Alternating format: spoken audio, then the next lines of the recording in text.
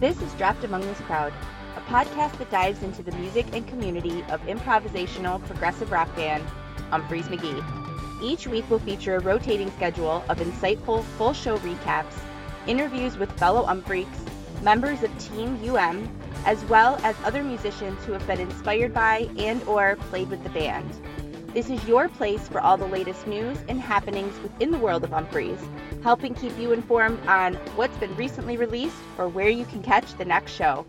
I'm your host, Sarah Jahemiak. Thanks for joining me as we dive in. Are you prepared for what comes next? Hey everyone, thank you so much for joining me for this week of Dropped Among This Crowd. I hope you were able to check out last week's episode where I welcomed 12-year-old guitar player Ian Mainhart to the show. Ian and I talked about playing guitar. He shared a few of his favorite guitarists. He talks about what it was like meeting Jake, Ryan, and Joel, and he shares what Umphrey's McGee song got him interested in the band. There's also video of our little chat, so head on over to the show's YouTube page or my personal Instagram if you'd like to check that out. There is a link to both, as well as where you can listen to the audio of the episode in the show notes. Thank you again to Ian and his dad, Rich, for their time. It was so awesome chatting with both of you.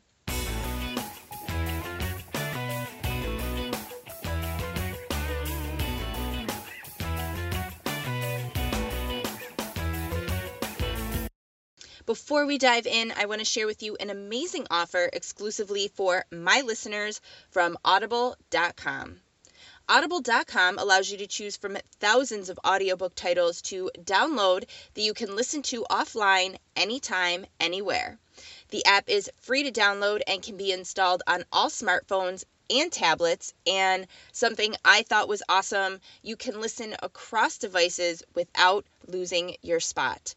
Audible is the leading provider of spoken word entertainment and audiobooks, ranging from bestsellers to celebrity memoirs, news, business, and personal development.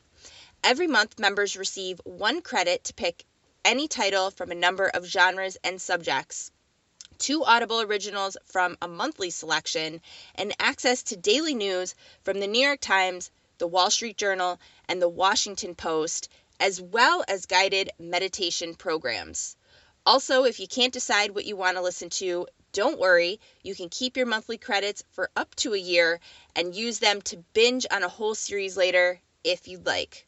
I personally love reading personal development books and biographies about musicians, which I'm sure is not a surprise to hear. I've listened to some really great ones using Audible.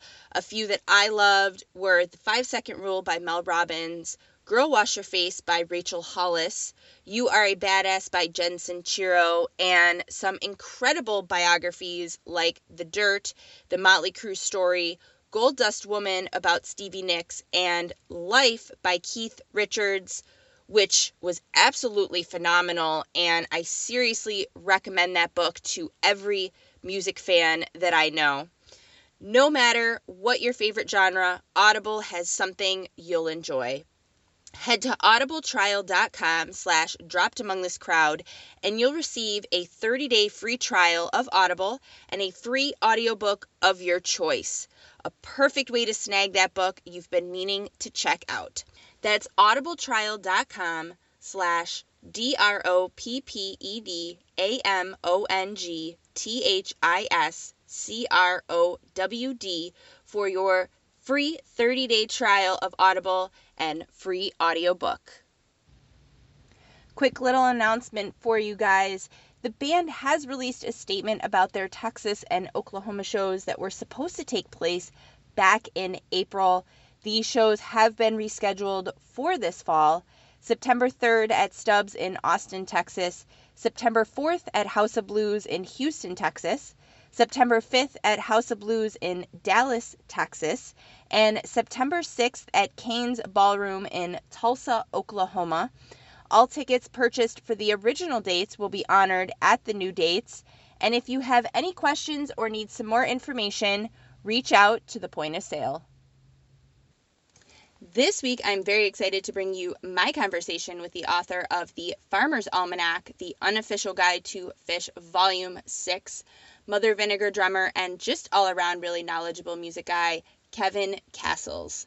We talk about a shit ton of topics, like what music he was into as a kid, going to his first Grateful Dead show, how he wrote his book, his first Umphrey's McGee show, and what it was like opening for Umphrey's. He shares some details about a very interesting project that he's working on as well. You guys are really going to love this one. Thank you so much to Kevin for your time and your support of the show. It was so much fun talking with you, and I'm really looking forward to meeting in person when we're all allowed to congregate together in public spaces. Again, there is a chat of our video, so head on over to the show's YouTube page if you're interested in checking that out. Also, I wanted to mention a few weeks ago, Kevin was on an episode of the Inside Out with Turner and Seth podcast.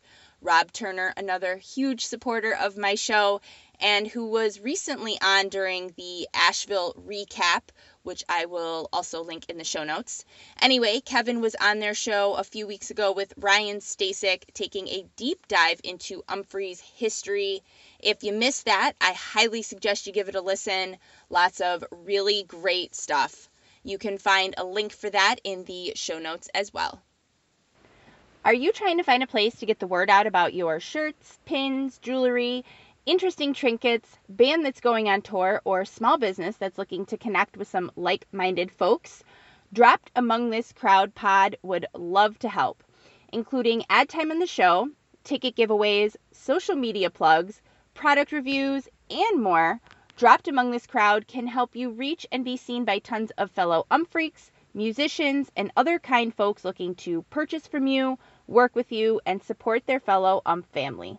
Email droppedamongthiscrowdpod@gmail.com if you're interested in chatting more. So here is my conversation with author, drummer, and all around just awesome dude, Kevin Castles. Enjoy.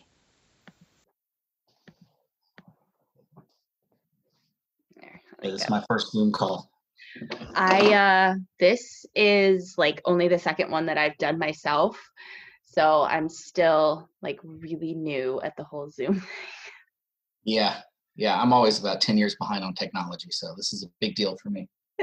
It's so awesome though, like to have this. I mean, if we're going to have some sort of global pandemic where we can't see each other, I guess it's good we have technology. So yeah, that's one company that's doing well during all this. For sure. My favorite, I saw like a meme, and like memes are just life right now. And there's one I saw, it was like the old Scooby-Doo cartoon, and they're like unmasking the villain, and they're like, who's behind COVID-19, and they pulled the mask off and it's Zoom because nobody was using it before this. So it's like now it's like, oh, the stock goes way up now. Sounds pretty accurate. Yeah. So how are you? I'm doing good. Just worn out. Just finished school for the day for the kids. So they're doing good. But just starting to get used to it. I doubt we're going back to school this year. Yeah, they pretty much announced that they were done here in New York. They didn't like actually say it, but they said that how long the marking period was going to do, and they're just doing e-learning still. So yeah. Are you in New York City? I'm actually outside Buffalo. Oh, okay. So Western New York, but still New York State. Still a shit show here. So still, totally, yeah, I'm sure. Bad. Yeah. It's bad. And nobody really is like on the same page, which is frustrating. So what do you mean? Like how so?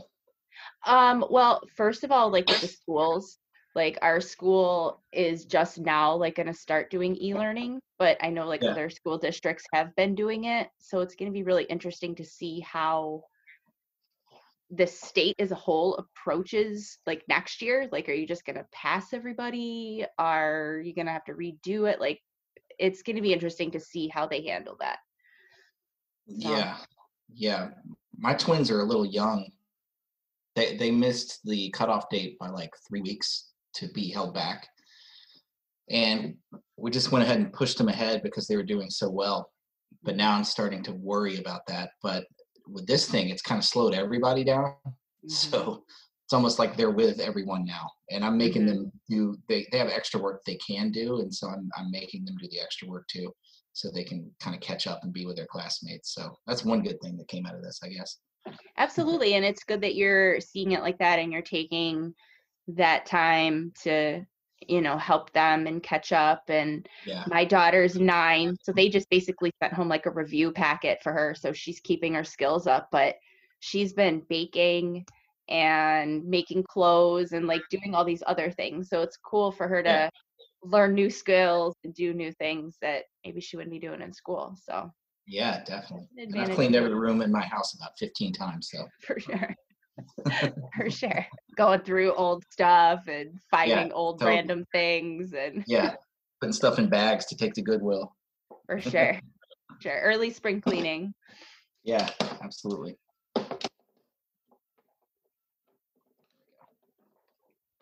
Well, I'm super excited to chat with you. This is going to be fun. Yeah, absolutely. So I guess we'll just kind of start with the beginning of your life. You said you were born in New York City, raised in Atlanta. Talk about your family growing up. Yeah, I had a pretty interesting childhood. Like I said, I was born in New York City, and when I was really little, moved to Atlanta, which the only reason we were in New York City is because my dad got a job promotion. I have some family from the upstate, but for the most part, my family's from Atlanta or Charlotte, around that area.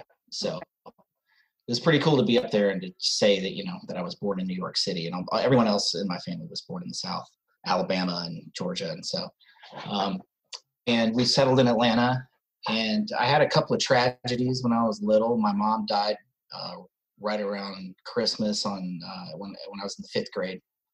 And that's awful. Yeah, my parents had split up a couple of years before that, or about a year before that, and my dad remarried, is still married to my stepmother. They've been married 35 years. I have an amazing stepsister and stepbrother that are older.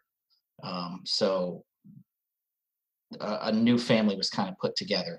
And my little brother, Phil, he was a couple of years younger than me. He also passed away when I was in college. So, but other than that, honestly, I had a really good childhood.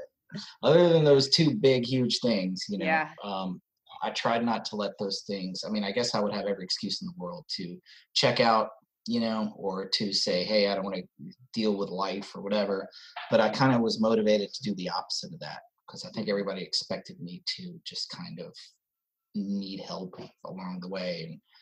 And everybody was always worried about me, how I was going to handle everything. And of course it was hard, but I just, especially when my brother died when I was in college, my life was going so well that I just couldn't. It happened about 3 or 4 weeks before I graduated. So I pulled it all together and was able to walk across that stage. And they were tough. Both of the deaths, my mom and my brother, both of them were suicides. So that added a whole new element to the thing. Mm-hmm. But the result is that, like, I appreciate the small things are the big things. That's what I try to tell people. Like, things can change in a second. You could get hit by a bus tomorrow. And so I've learned to appreciate small things, whether it's just a joke or a laugh or a moment or whatever, and turn those into big, important, special things. And that's kind of how I've kind of approached my life. So. Yeah, I think that's a great way to be too. And you have to, you just can't live and dwell on the sad things in life. You can't. Yeah. And without music, I honestly don't know what, but I'm the worst athlete in the history of the United States, if not the world. So, I mean, I remember one basketball season, my dad was like, you don't have to go. It was like the 3rd or 4th game. He's like, you really just don't have to go. Like, I would get the ball and the rest of the team would go, don't shoot, whatever you do. But I started playing, I played trumpet for a couple years, and then I started playing drums in the 8th grade. And just the whole point was to get a band together to play a song in the talent show.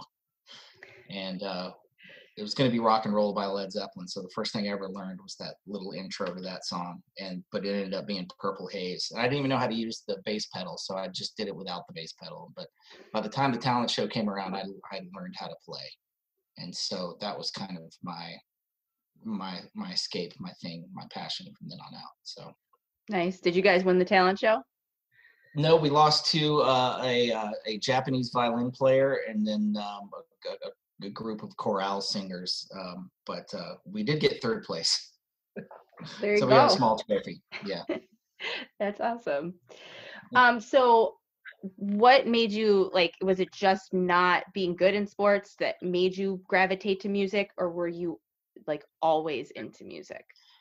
I mean, I was always into it. I started listening to Iron Maiden in the 3rd grade, and still probably my favorite band. I mean, it was in the mid 80s, and heavy metal was, the way I explain it to some of my younger friends is like, and not necessarily the glam metal stuff like Poison and Bon Jovi. I couldn't stand any of that stuff.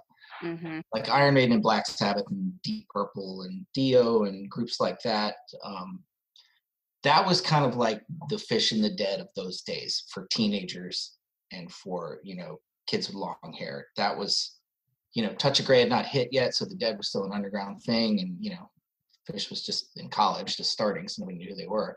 But that was their thing, and like if you talk to a lot of people my age, a lot of them went through that first, and so, but it just, it was a total and complete escape, and Mm-hmm.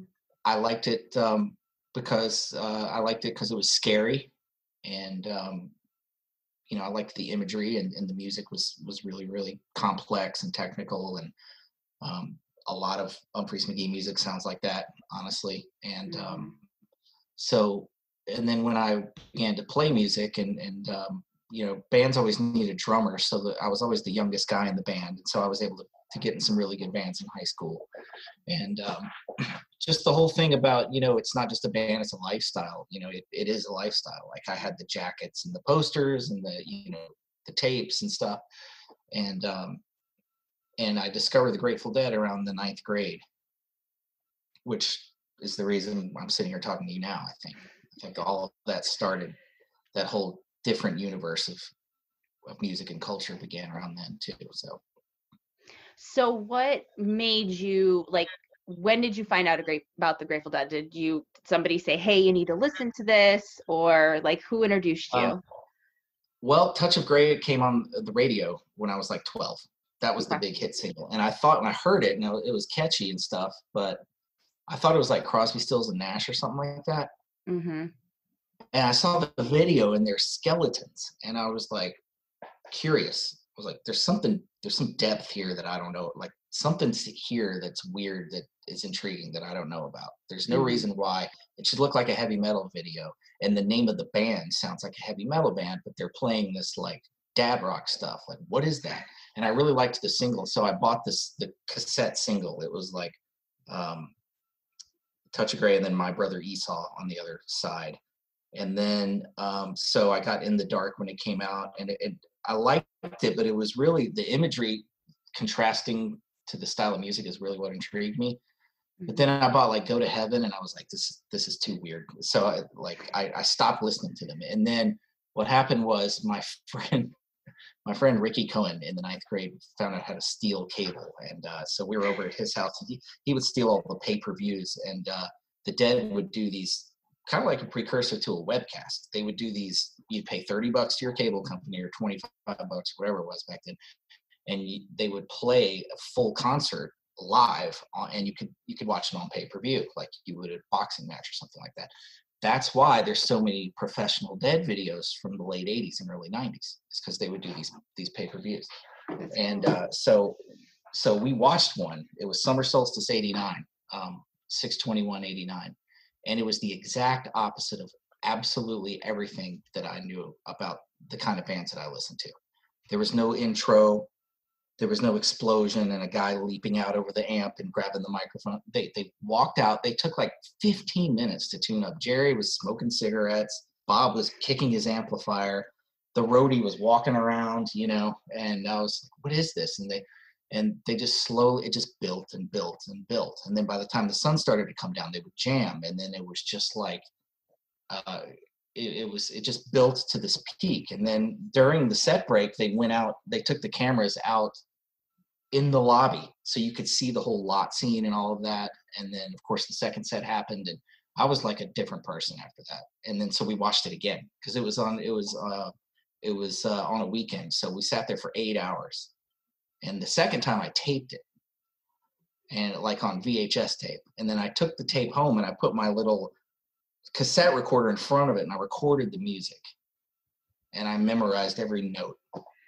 And then from there, and when my parents started letting me go to concerts again, that like the Dead was off limits, like, because they knew better. Yeah. So finally, by like 91, 92, I finally got to see them. I saw them the same month I saw Phish, which is March 92. And, but by the time I saw the Dead, I knew everything. And then I started going on little blocks of tours and stuff like that. When was your first Dead show? 3/1/92 at the Omni in Atlanta. It was all right. Bruce Hornsby was there. And I saw some really good ones. By the end of 1993, though, it was not good, but when you're 16, 17, 18 years old, 19 years old, it's epic no matter what. Right. Listening back, it's like, ugh. But also, there's some great moments too. So, do you have a favorite show out of the run that you did? You said you saw like 22 shows before Jerry passed. So, I was lucky to see him at like Deer Creek and Freedom Hall, and I saw him at Madison Square Garden, and Bob Dylan came out. I think the Soldier Field run in '93, Sting opened. Mm-hmm. Jerry came out and played Tea in the Sahara, and and the first night they just did this huge. It was raining, and they did I think it was Box of Rain to open or something like that. But they did a Playing in the Band Uncle John's with a big, huge Space Jam in the middle, and I just remember the imagery of the lightning and the silhouettes of the fans, and the band just taking it out to Type 2 territory, and that didn't happen often then at that point. But they were really tight in 1993, so that was definitely a good memory. That was my high school graduation present. As me and some friends went on a 6-show run that week, which was Louisville, Chicago, and then Deer Creek. I was 18, so wide-eyed and just totally blown away by it. I bet. That's cool. So you started seeing Phish in early 92, you said, right? Okay. Yeah. So I mentioned in your intro for this episode that you wrote the Farmer's Almanac, Volume 6, I believe it is. Yeah. So talk about from first seeing them in 1992 to having a book published in like 2000. Kind of take us on that timeline. Yeah, well, the 1992 show, unfortunately, was just a footnote because I stopped. I didn't catch it. I was not hooked, as they say. And the reason was they played the Variety Playhouse in Atlanta, and they were tight. They were really tight, and I was up front, and I remember some of the songs, Big David Bowie, and some other kind of rare songs that they did, Lullaby of Birdland, things like that. And I was with a friend that was telling me everything that was going on. But you have to understand back then, their lyrics, when you go from Robert Hunter to Tom Marshall, I appreciate it now so much. You have to really, like, the meaning's in there. You just got to dig for it. Whereas the Dead, they just lay it on out. Like, this song's about death, or playing cards or whatever.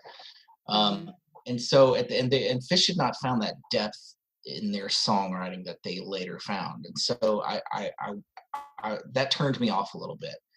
But so what happened was after the first set, it was raining outside, and water flooded the inside of the venue and flooded the stage, and they canceled the second set.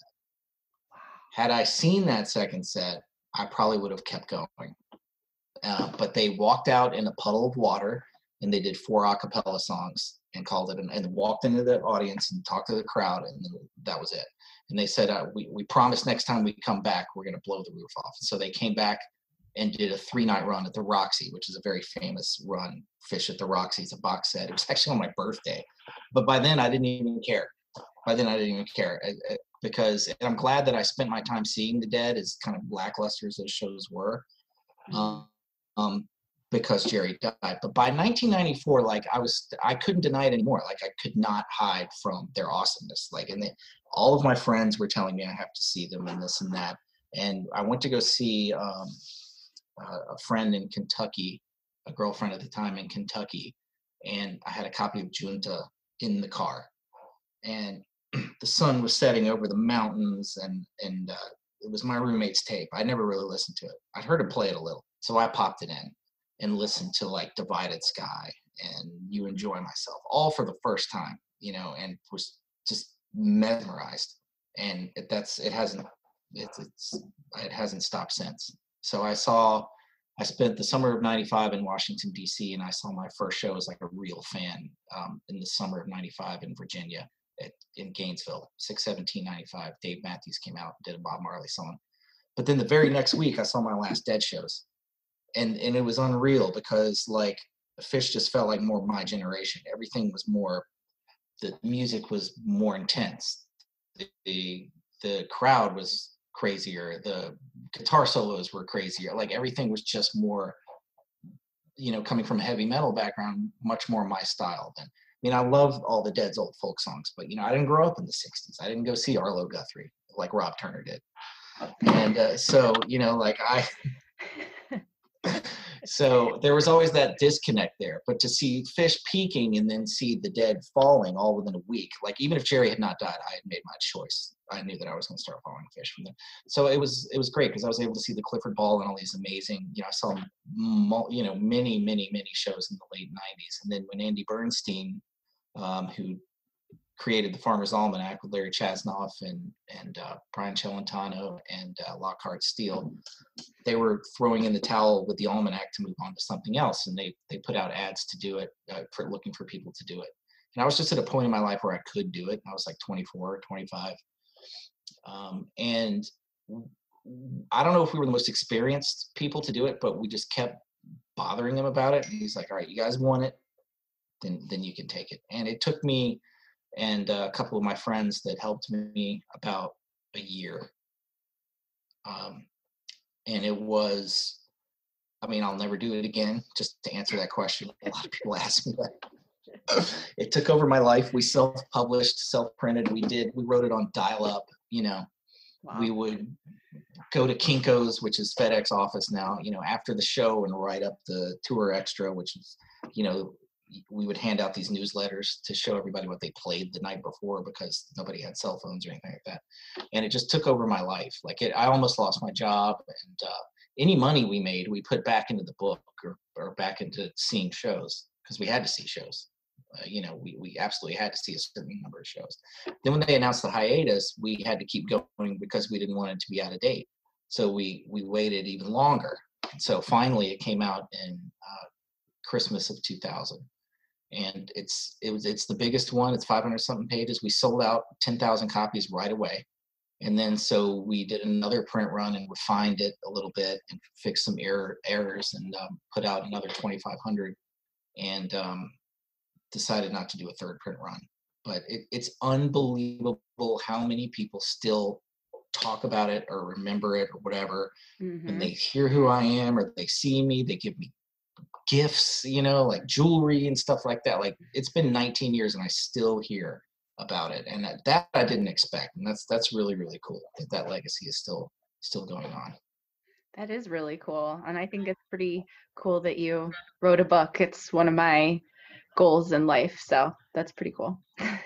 Yeah, it was it was not easy, but and it wasn't just writing, too. It was compiling and fixing data and all this. It was tough. But obviously it's something I wouldn't have changed. I'm really proud of it. That's very cool. All right. So let's change it over to talking about some Umphrey's McGee. You told me about your first show, March 2nd, 2002 at the Variety Playhouse, I believe. So talk about Vince sending you a CD. You said it was to do promotion along with the book. So talk about why he sent that to you and your first reaction when you listened to it. Yeah, we were doing a promotion of some sort. We did several promotions throughout 2001. We did a show at the Stone Pony with Amphibian, Tom Marshall's band, and I hosted that show. And we did one down here in Atlanta where I put a group together and we played some music. at a place called the Brandy House. And I think that was the thing that we were doing. We were doing some sort of trivia giveaway or something with the book. And there was a section in the book called From the Bottom. And it was the bands, the subgenre bands that were influenced by Phish, like the Disco Biscuits and I don't know if you remember names like Uncle Sammy and groups like that. And Umphrey's was they weren't in there. They hadn't been around very long. They'd only been around about 2 years. But I kept getting music in, and so some of those bands that didn't make it in the book, we gave away merchandise as part of the promotion that we were doing. And I can't remember exactly what the promotion was. So Vince sent me a packet. I didn't ask for it. He just sent it to me. I didn't know him. I'd never heard of them because being in the South, they hadn't even played down here. Mm-hmm. And so they sent me the newest album, which was One Fat Sucker, which it wasn't a good album. I still don't think it's a good album. It doesn't represent the band at all, honestly. And I guess that's why it's discontinued. It's like, I was telling my friend, One Fat Sucker is the 3 most boring words since gluten-free cracker. You put it in and it's like, most of it's instrumental. There's 2 songs with a didgeridoo solo from Dr. Didge. It was great, but it was just a very unfocused album. However, I could tell that they were really good. I could hear, because All Things Ninja's on there, so I could hear that they were really good. I mean, Jake had just been in the band like a month or 2. He's not even on all the tracks, and the ones that he's on, he's reserved big time, And it's funny because the summer of 2000, the fall of 2000 are amazing tours. It's almost like the worst songs were picked for this live album. But for some reason I could tell that they were good.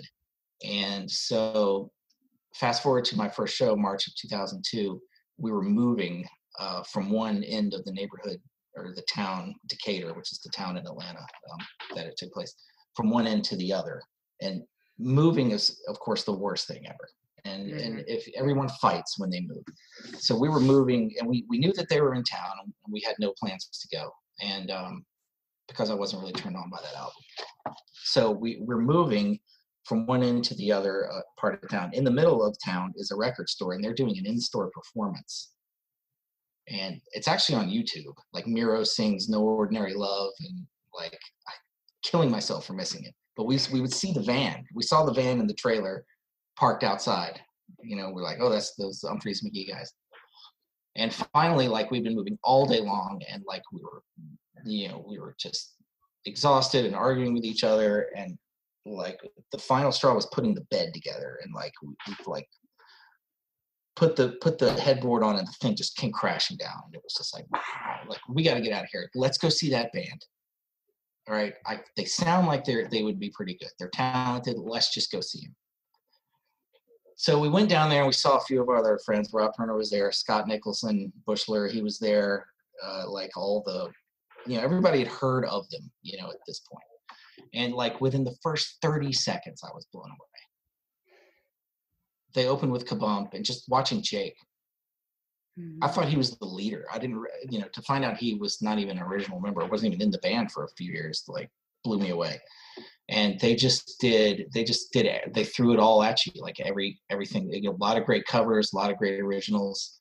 The first Jimmy Stewart's, or one of the first Jimmy Stewart's. It's actually, I was showing my girlfriend the Reel to Reel documentary the other day, and they show parts of my first show in there when they talk about how Jimmy Stewart was started. Hardly anybody was there. I remember Stasek sitting at the doorway, meeting people as they left. But we were so blown away, and we huddled, me and my friends, and we were like, what do we do about this? Like, why is no one here?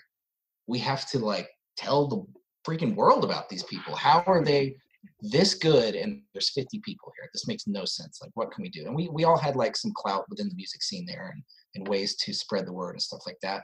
So we met the guys, and they were our age. They were a lot like us, listened to the same kind of music, had the same sense of humor. So we hooked up with them, and we started to kind of promote, like do a street team deal at other shows. Like I remember when Mo was playing the Tabernacle, we walked up and down the line waiting to get in with Umphrey's McGee posters and, you know, handing out CDs. Pretty brazen, I guess, back then, but we really were, we believed in the music so much that we just really wanted, things were, the planets were not aligning right if this band wasn't big within the scene. And, you know, at that point, we just wanted to do whatever we could to get people in our part of the country to listen to it. And so I remember the first online, when the Bort came out, the first, the online message board that I guess is still around, everybody on there was from the Midwest. And suddenly, like, this infiltration of people from the Southeast, you know, started coming on, and everybody was like, who are these people? Like, you know, who are you guys? Why don't we know who you are? And my friend Mike Dolan christened us the Some Freaks, the Southern Freaks. And so that kind of built this whole little image of you know, of this fan base in the Southeast. And they just kept, every time they would come back, I mean, it's just, you can do this with any town in the United States, just watch the growth of venues that they start at, and then, you know, they move to a theater, and then they move to a gym, and then they move to, you know, and then it's the Tabernacle for 5 nights. It was pretty amazing. My second show was the first Bonnaroo, and to see them in front of, that was a major moment in their career. Major. And I was so excited everybody got to see them, and they killed it, you know. And it's just been, I wouldn't keep going if they weren't good. I mean, I don't have time for this. You know, I mean, I'm 45 years old and I've got 3 kids, but they are so amazing and continue to blow my mind that I continue to go 18 years later. Same. I feel the exact same. So 2003, the band crashes at your house after their show at the Orange Peel. So share like 1 or 2 stories of. Yeah, that was funny. They just, you know, they would rather do that than pay for a hotel room, because our house was only probably like 5 minutes from the Orange Peel. And, but there were some curvy roads. I remember the trailer kind of going back and forth a little bit.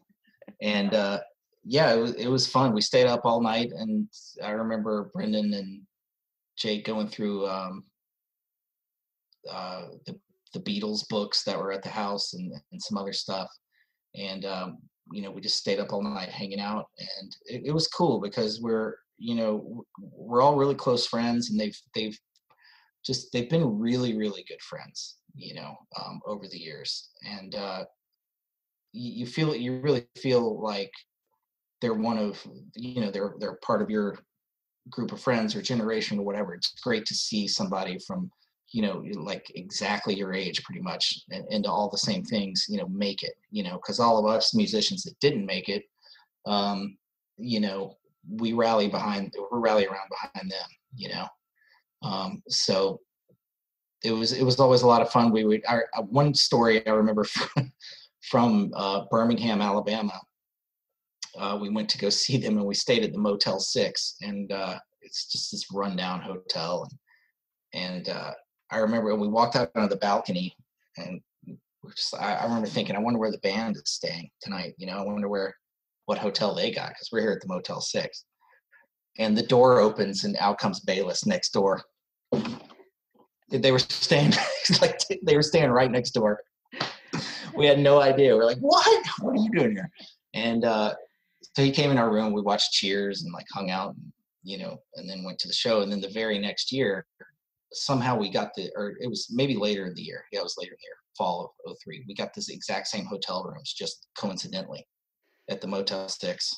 That was really, really funny. But yeah, those were good fun days. They didn't sleep much at all, and they were, you know, partying a lot. And I mean, we all were, you know, you can when you're 27, 28 years old. So. Yeah. So you moved to Asheville in 2004. What made you decide to move? I wanted to, well, I'd had enough of my corporate job, you know, think office space, you know, I'd had enough. And, you know, I went to college around this area, so I wanted to get back, you know, to the mountains and I decided to open a music store. At the time, music stores were closing down, but Asheville is a much different place than most other places. And those kind of things thrive here, and still do, actually. So I decided to open up a music store just to, at the time, I thought it was my dream. But once you get it all set up, you're like working at a retail store is what it's like, you know? Mm-hmm. But it was really cool. We would have indoor concerts, like we would have groups come and perform acoustic shows to promote their concerts there. So we had a lot of really good groups: Richie Havens, Fishbone, Arrested Development, North Mississippi All Stars, and Humphreys played right after Anchor Drops came out. They played a show in the store. So that went on for a couple of years, and then the iPod came out, and I saw the writing on the wall and closed down and saved, you know, whatever money I had left before I lost everything. So, and but I've been up here ever since, and I run a trivia karaoke DJ company with my friend from childhood. We've been doing it for over 10 years now. So, but even though there was a lot of headaches from that store, there was a lot of really exciting and fun times back then too. Well, what was the name of your record store? It was called Good Music and Other Stuff. Nice. I like And it. on the Live Music Archive, I think the show is actually on its 12204 early show. Is the acoustic set. Cool. It's funny. You can tell them. You can hear them telling, you know, Chris not to play so hard. And at one point, Brendan says, "Joel, could you please get a more masculine sound out of that keyboard?" Just really good. A bunch of shenanigans. It was a fun day. Yeah, I bet. So how do you meet Carl Engelman? Well, I knew about Carl being, by this point, I was obviously a huge fan. I knew about Ali Baba's Tahini, and Jake and I were really close and still are and always have been. He's one of my closest friends. And so when he told me that when Ali Baba's Tahini broke up, it's because Carl left to move to North Carolina for a girl, which, you know, Jake was really mad at the time, but it's the best thing that ever happened because he joined Humphreys because of that. Mm-hmm. So he was, he moved to the mountains of North Carolina. So I found out he was here, and he didn't know who I was, but I knew who he was. So Jake put us in touch. And I said, "Look, man, you know, I play drums, and I want to play music with you. I've got a guitar player, Tommy Dennison, who's just a fabulous guitar player, and he sat in with Humphreys and went head to head with those guys and held his own. He's just an incredible guitar player. They call him the North Carolina Shredder here in Western North Carolina. So we went down there, and at the time he was putting together Bright Lights, Big City, and Party and Peeps to give to the band. Like he's always sending Bayless songs. And so the first session we ever did was we did a Bright Lights, Big City, but it was a kind of a darker version called Bright Lights Getting Dirty. And the lyrics were a little dirtier. But we hit it off right away, and we're like, let's do this. And we formed a band called Mother Vinegar, and with Jeff Hinkle on bass that completed the lineup. And Carl is one of the greatest songwriters I've ever heard. He's just an incredible songwriter, and the guys in Humphreys will say that too. And he's a genius. He does not care about people hearing his music, about making money. He hates all of that stuff. He hates all of that. He just wants to write some good music and record it. And I have a lot of respect for that, but it's real hard to run a band that way too. You know, I love to play live, and he's such an incredible live performer. He doesn't really want to play live. So it wasn't, I guess it wasn't meant to last, but we did have 2 or 3 really, really good years. And we had as a drummer who doesn't write music, to have a guy that always has material ready is amazing, you know. And combined with Tommy and I's metal background, we were able to create our own sound. And so we had about 65 or 70 originals just in like a 3-year period. We didn't do any covers. but we would redo old Alibaba's Tahini songs, and we would write our own versions of Alibaba's Tahini songs that Umphrey's also would do too. So that was really cool to do. And we started opening for Umphrey's in 2005. For about 3 years, there were some shows where we opened up for them. So like we did our version of Syncopated Strangers, and we had Joel and Andy come on and play with us, because those are the last two people you would think would come in for a sit-in, you know. Mm-hmm. Everybody wants the guitar players. Well, we're going to bring Joel and Andy up, you know. And they came out and played with us, and we played a show in Chicago, which was actually the worst show we ever played was in Chicago. We had I was so excited because all of my Umphrey's friends were going to come out and see us, and the band was not on tour at that time. So we did a little Midwest tour, and we played in Indianapolis, and we played the Mishawaka Brewing Company, and then we played the Kinetic Playground in Chicago, and a comedian was the opening act. Mm-hmm. And he just ripped us to pieces. Oh. And that psyched me out. Like, that psyched us out. Yeah. You know, and not only that, but all of Umphrey's McGee was sitting in the VIP area in a big circular booth, just staring us down. And it was like, I mean, just imagine playing, you know, whether they're our buddies or not, they're still my musical heroes, you know. Mm-hmm. And it was tough, though. That was a tough show. But of course, when you play a bad show, most people don't think it's bad. You know, they're like, "What are you talking about? We had a good time." But it was cool that Jake got to come out and play with us and play some other Vinegar songs that eventually became Alibaba's Tahini songs. And he played Kabump with us, and Joel came out on guitar. So that was cool and added some fun to it. And in 2007, we were about to make our second album, and Carl decided that was it. You know, I had been warned that was going to happen. Yeah. By Jake. You know, he was just like, you know, count every show as, you know, what, you know, a blessing, because it could be your last. And that was the end of that. And but we were just about to record our second album, and the material was just like, we were really, really proud of the material. It was very progressive, very cutting edge, very new. And that was in 2007.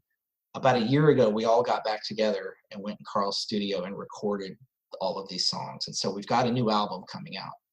That's awesome. It'll be the first Mother Vinegar album in 13 years. And it's almost done. It's been recorded completely, but it's almost done. And we're super, super proud of it. I tried to get Carl to play some shows, and we actually announced a show. And then at the 11th hour, he said he didn't want to do it. He was too busy or whatever. And, you know, shame on me for thinking that was going to happen anyway. But at the end of the day, we do have a new album coming out with a bunch of material that we've been wanting people to hear for over a decade. So that's pretty exciting. That is very exciting. I'm excited to hear it. So I am all about the community. The Umphrey community. It's like the basis of my show, is kind of highlighting all the different people and all the different stories that people have to share about the community and how Umphrey's has helped them in their lives. So why don't you share a moment in your life where Umphrey's personally, you know, were there for you? Yeah, you know, I mean, there's been a lot, but you know, the last year was a pretty tough year for me. I went through a divorce after 20 years, and all of us were close friends, so it was really hard. And you know, having gone through what I went through as a kid with the deaths of my brother and mother, these feelings of loss and things like that your fear of loss is just always there. I always think people are either going to leave or they're going to die or whatever. And so to have risen from the ashes of all of that to build this great family and then have it fall apart was more devastating to me than I think it would be maybe others. I don't know. I can't really speak for anyone else, but it was a pretty traumatic time. And right around the middle of that, Umphrey's played in Nashville. And I wasn't going to go. I wasn't in the mood to go. And then I got talked into going. And they were just so gracious. They took me out to lunch. Jake and Robbie and I went out to lunch and talked about everything, and just they were just really, really supportive. And Brendan, especially one night after the show, because when he was going through something similar a long time ago around the the Safety in Numbers album, we would stay up and talk about what was going on as well. And so I think he remembered that, because he was like, let's go upstairs and talk. And he, this was like right after the show. And we just talked for like 2 hours. And it's funny because there's a picture of us right after that meeting. And he, I guess, digging up a lot of stuff in the past and talking about a lot of stuff in the past. He was, it was emotional for him too, but I walked out of there like, I felt great. Like, he cheered me up amazingly. And there's this picture of us, and he's kind of like looking a little emotional, and I'm like all happy. And, it's like the exact opposite of what it was before we walked in there, and it was just, the guys are on the road so much and are so busy and don't have any time to really do anything. And for him to take the time and the things that he wasn't just buttering me up, like the things that he said were true and were real. And I abide by a lot of the things that he said and the advice that he gave me, because he had been there before. And then the very next night, I was back there and they were about to go on stage, and he brought me over, and like, I was in the huddle. Like, there were 7 of us instead of 6, which was like, I did not feel comfortable even doing that at all, but they were like, and they did their ritual. Wasn't a prayer, but it was whatever it is that, the thing that they do, putting all their hands in the circle before they go out on stage. And it's funny because that's the weekend that I completely turned a corner. I met a bunch of new friends that weekend too, that were really great and that were there for me. And that's when I started to pull myself out of the muck, And when I hear, a lot of their songs and a lot of their music, songs like 2 by 2 and Out of Order and, The Wait Around, obviously, and all those songs from that period, they really do speak to me. And life has just gotten better ever since. And so I'll never forget that. I think about that a lot. It comes up a lot in my mind when I'm faced with challenges in life these days. And so they're really great people. They have every reason to be arrogant or to be, have the rock star kind of vibe going on. And they're really, really close friends with each other. And that's all the difference. That's why bands like Phish are still together 35 plus years, without a lineup change. I mean, they had Jeff before that, but since '86, it's been the same 4 guys because they're friends. Mm-hmm. And there's other bands like, the Dead, sometimes they want to kill each other, and Pink Floyd and Yes, I mean, they hate each other, So this band, Umphrey's, is now on their 17th year with no lineup changes for a 6-piece. Which is totally unheard of. I've never heard of that. I mean, since Miro left, that's the only change, And like Stasik says in Reel to Reel, you make your best music and you can improvise the best when you are getting along and friends with the people you're making music with. Mm-hmm. So, absolutely. I mean, every year that goes by, they get better and better, and they just become more and more special to me and my friends. Mm-hmm. I feel the same way. So talk about the project that you're working on, going through the shows from the beginning and taking out the pieces and examining stuff more. Talk more about that and why you started it and what your plans are with doing this.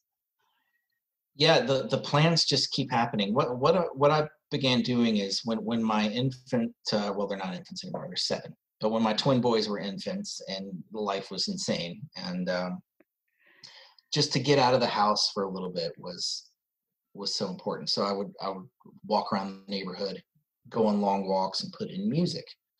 And I decided to take a band and start at the very beginning and do a deep dive and listen to their albums in order. Like listen to them like twice. The first album, then the second album. Mix in the live albums, make sure it's all chronological. I would take some of my favorite bands that I haven't listened to in a long time, or bands that I didn't know that well, and just by the time you were, and I would only do it when I was exercising so I could pay attention. So it would take years sometimes. But you literally live inside this band's history and then when it's over, it's like you have a completely different view and relationship of this band. And so like it took me like 5 years to do The Dead because they have so many releases. It's amazing because you live within these eras, and then I would watch videos from each era or whatever. And so now I know everything. I mean, I think I did anyway, but it had been so long. So I decided to start on Umphrey's, and I've been putting them off because, first of all, I'm still seeing them, and I know the music so well. But it turns out I actually don't know the music so well because there's a lot of things I haven't listened to in a long time. So I started with Greatest Hits Volume 3 in 1998, and then listened to like 4 or 5 shows from 98, and then going sometimes 5 or 10 shows a year, plus the albums, all the way to the end. And I'm only on 2005 right now. I'm actually listening to a 3-night run in the South in the spring of 2005. The cool thing about knowing the group is that I've been texting Ryan whenever I have a question. So I'll be, on top of some hill, and I'll be like, was Sweetness always inside a Slacker? Because it is for these 3 versions I've heard from 99. Bayliss introduces as a Slacker, but Sweetness is in the middle. Or I'll ask him about this show or that show, and he always will text me back, and so then I started sending him shows that maybe he didn't remember much about. And so we've kind of, I'm the one doing the archiving and the work and stuff like that, but we're kind of doing it together. And it's, so like there'll be an interview coming out that I think you've heard part of, where me and Rob Turner and Stasik sit down and specifically talk about the early years. And that's all a result of me going back and doing this deep dive. So there's going to be several projects coming out, one of which is going to be, at least as far as we know so far, is an album of banter. They had been wanting to do it for a long time. And I started telling Joel and some other guys some of it just hilarious banter from the early days. Most of it involving Miro, who's just a riot.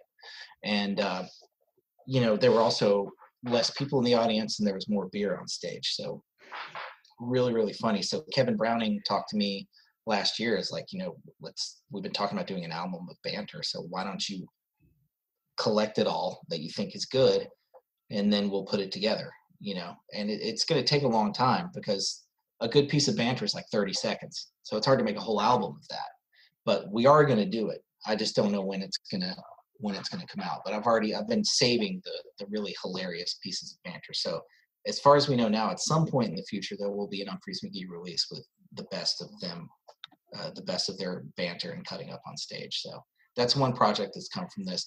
And then Rob Turner and I have talked about doing more interview projects and stuff. So who knows what will come of it, but it's been really, really exciting and interesting and fun. And it's just one thing I take away. They were so good from the very beginning. They were ridiculous. I'm talking when it was just the 4 of them before Andy, like, when they were doing Fish covers and stuff like that, like they were still so tight. And it's amazing that some of their best songs they still play live were written in 97, 98. Like All in Time and Thin Air and 2x2 and Der Blutencat. Those are all from the very first year of Umphrey's. There was never a period where they were just sloppy and finding their way. It doesn't seem like. No. I think it's just that energy that they have and they've had from the very beginning, that connection that they've had the whole time. I think, like you said, it's about, you make better music when you're with your friends, So I think that's Yeah. what it is. And I've been the period before Jake joined is just, and of course it's been ridiculously great since he joined. It is an Humphreys without him. I mean, obviously that goes without saying. But when you go back and listen to the shows from the 90s, like 99, especially when you start getting into fall 99, summer 2000 is incredible. There's a couple of shows at Benchwarmers that are just unbelievable. And it's just Bayless on guitar. And it just shows you what a humble guy he is, because he steps back a lot. I mean, he's still one of the lead guitar players, but he really does step back a lot. Before Jake was in the band, Bayless was the only guitar player. You really have to go back and listen to those shows to really grasp how good this guy is. I mean, he is just an unbelievable guitar player. And, you know, you would think that Jake would be the one to come up with all the really evil technical sounding stuff, but Joel and Brendan were the ones writing this song. I mean, Der Blutencat and Second Self and Prowler, all of those are before Jake was even in the band. You know, so to hear that raw sound with just one guitar, it's really, really exciting. I go back and listen to it a lot, you know, just to hear that different perspective. Songs for Older Women, which I think is an incredible live album. I wish they would re-release it. It annoys me to no end that those albums are not in print. From November of '98, so they had been around less than a year, and just an incredibly stellar live album with just Brendan on guitar. That's been really exciting to go back and listen to those shows. Yeah, absolutely. That's how I feel about like early 2017. There was like a Northeast run, and Jake was sick. He had the flu, so right. He didn't do any of those shows. And I was thinking about that the other day. Yeah, my husband and I we went to the show in Rochester, and it blew me away, because you're hearing things differently, and you know, Jake's not there, so Brendan's playing, you know, more, and it's exactly what you said. You know, after I left there, I'm like, wow, you're hearing new things and experiencing new parts of the band, and I always recommend to people to listen to those, because it's still just so phenomenal, and it's great to hear, you know, like you said, Brendan more, and then also to hear everybody else, you know, in different places, because, you know, Jake wasn't there. Yeah, and one of the big problems from the early days, and not so much to the extent it was, but nobody could ever hear Joel. I mean, I remember seeing him in the clubs, and he was just drowned out, you know, and he's just if you ever have a chance to catch one of his solo piano shows, I mean, you know, you realize what an important part of the band he is. Is that, you know, when you say keyboardist to you, that's usually not the most important member of the group, you know, but he is just absolutely key to the sound. And so back then, to hear those shows without that second blazing guitar, you can really hear the contributions that Joel makes, and how he leads the jams a lot and things like that.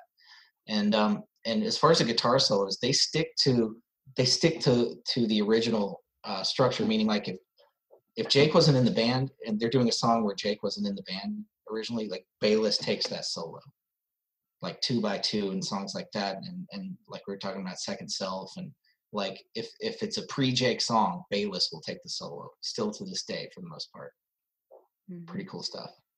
It is pretty cool, and I'm sure people are gonna like that little fact. They'll think about that now when they're listening to songs. They'll be like, oh yeah. And those are just things that I picked up by doing this deep dive. I mean, and I can't say enough about Mike Miro. It just, you know, he may not be the monster fill master that Chris is. He's one of the best drummers in rock, in my opinion.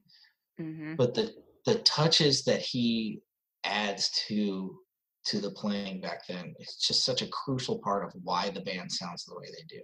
I mean, you know, songs like The Fuzz, things like that, his hi-hat work on Andy's Last Beer and things like that, just very subtle touches. He's just got such grace and such a unique personal touch. I mean, it's a great compliment to say, oh, that's this guy. Like if you hear a guitar player, oh, that's Carlos Santana, I can tell.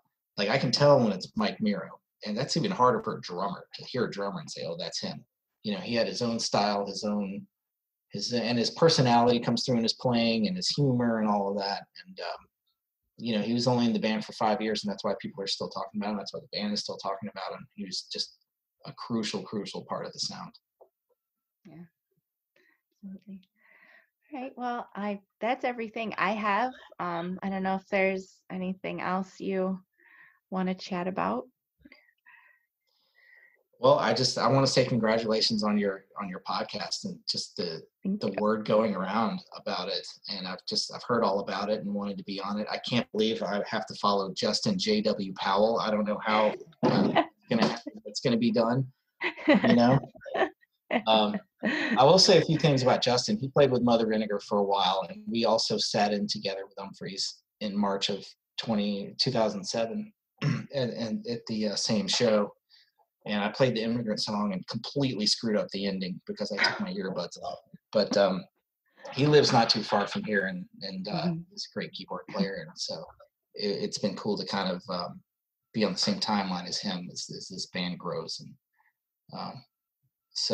yeah, we'll be doing. I'm going to be hooking up with Rob Turner, who does the Inside Out podcast, and we're going to be doing some Umphrey's related stuff soon that we're going to release.